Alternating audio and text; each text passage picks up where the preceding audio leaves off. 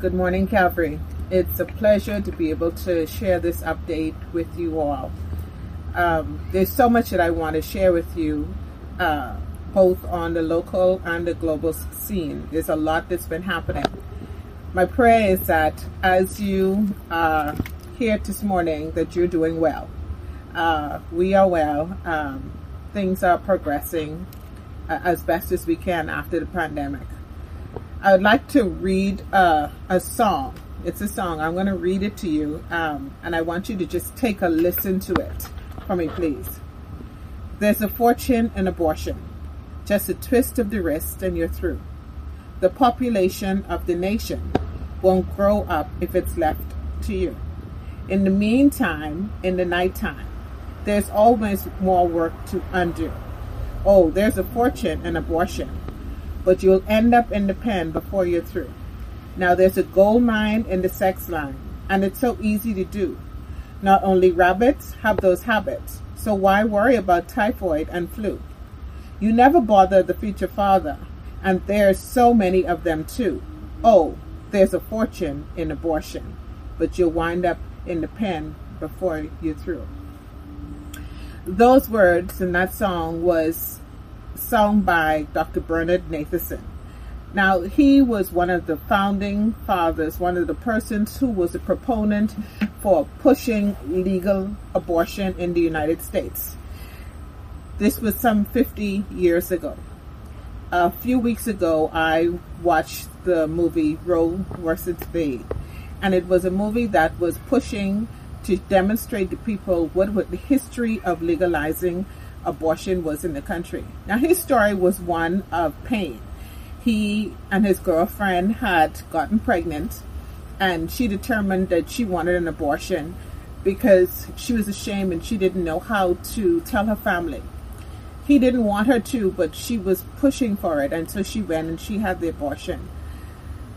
After she had the illegal abortion at that time, she returned home to where he was, and she bled to death. That was the catalyst for him demanding legal abortion. He didn't want anybody to go through what he had been through, and so he pushed and he pushed. He became what they would say is the father of abortion. He did so many abortions, and this was all happening in New York City. A few years later, the industry changed and ultrasound machines were available. And during that time, he was trying to do an abortion, and he saw the heartbeat of the child.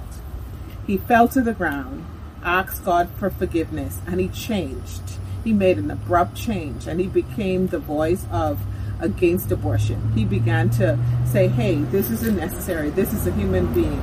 Father, please forgive us. In that song, he talked about money. There's a lot to be said about money. If you watch this movie, you will see that his side of the coin, those who were trying to legalize abortion, they had so much funds coming in. On the opposite side, there was one Catholic priest, one lawyer, and one doctor.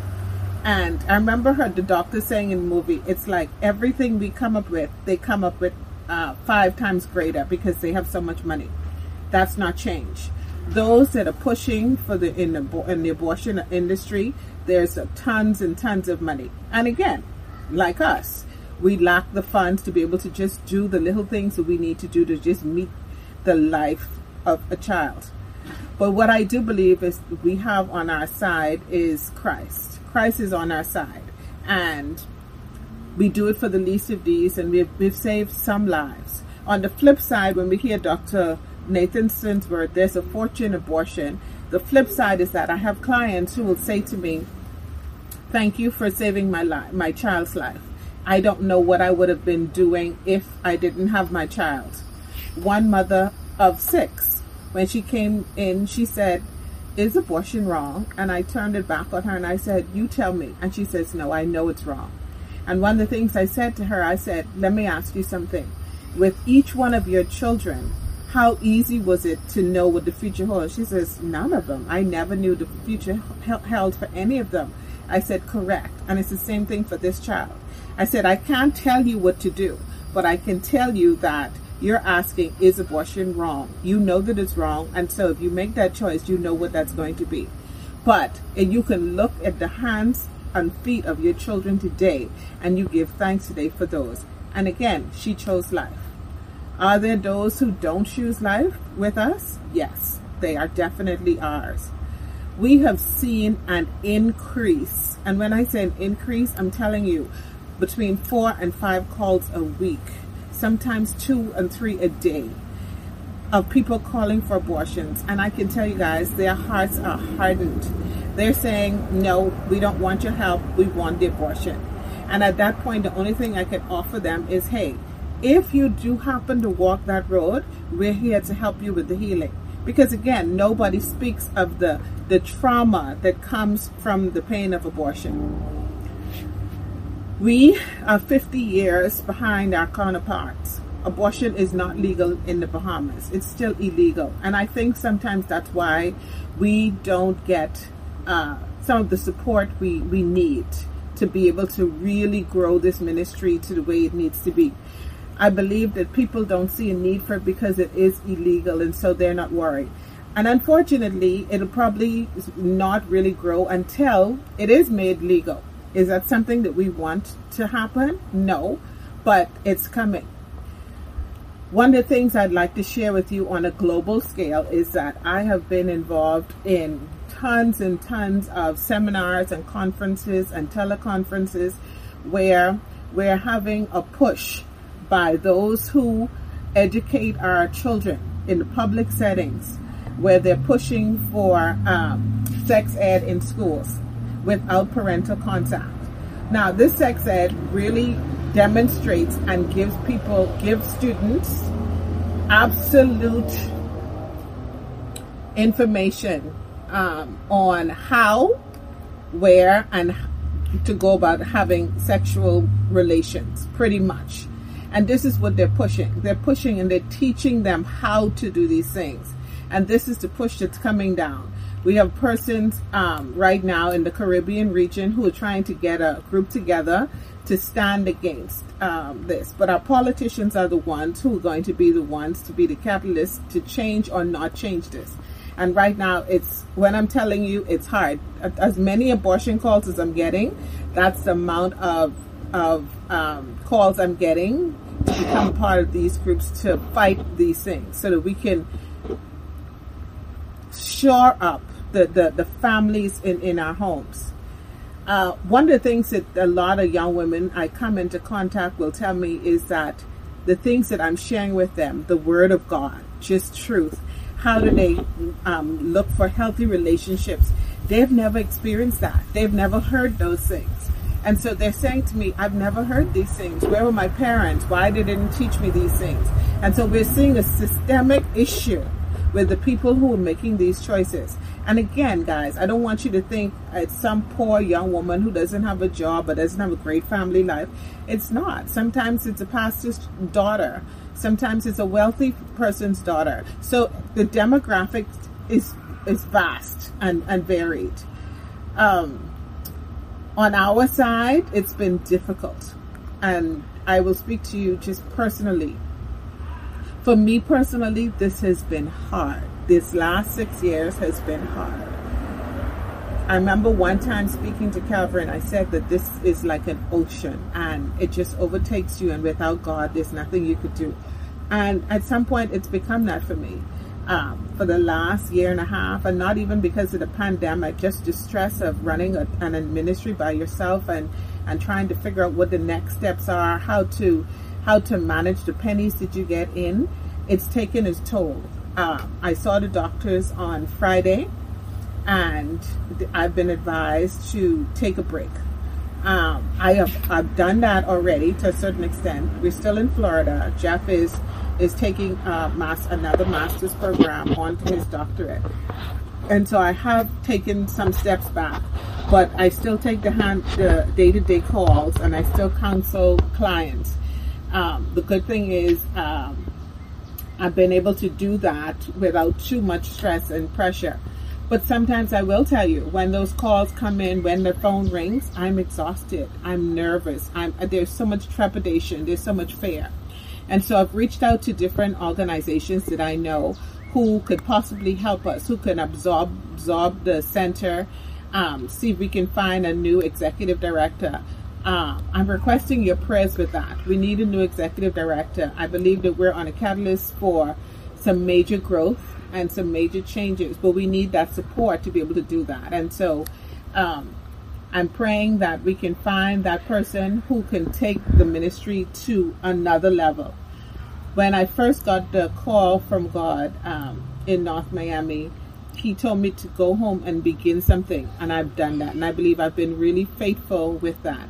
And thank God for Jeff and his support and everybody else who's come along with us. We have a good board. Last year, we finally got our paperwork after almost 4 years of trying to get our nonprofit paperwork. 4 years, guys, where other organizations were getting theirs in less than 6 months. It's been a task.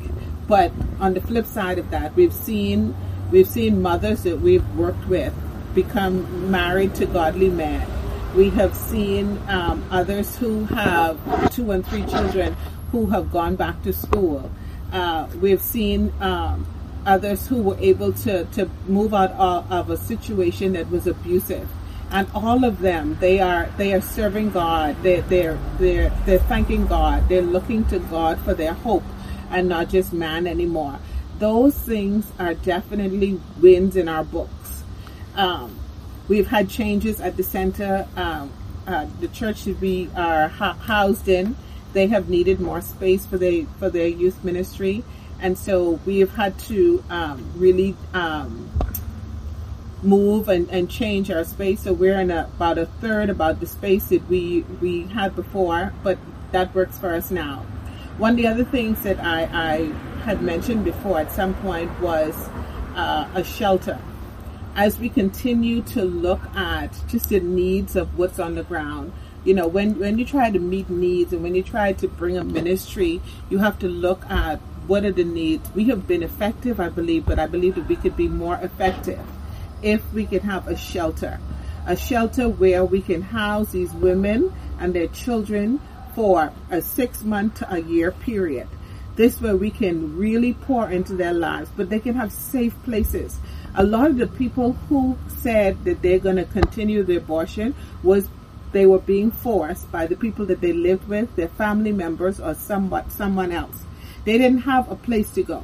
So if we can offer them a shelter, a place to go, then that's what we're going to do. So we're looking at rebuilding. We're looking at revamping the ministry and changing not our focus, but just some of the services that we offer, broadening, I would like to say. Calvary has been faithful, and so has so many people. And we know that the pandemic, that's hit so many people hard, and obviously it's hit us hard too. We're operating at a 30% of the support that we were operating at. And so that also limits what we can do. Thank God for those who have come in and been able to volunteer with us and help us out. My good friend, Bob, you will hear from him soon. He has been such a major source of encouragement for us. He has brought missionaries from all over the U.S. and every time they've come in and assisted us. We're hoping that as we continue that brotherhood, that sharing together, that his work and our work would mesh. So as he comes to you, please hear his heart. Please hear my heart. Pray for me as I continue to deal with these medical issues.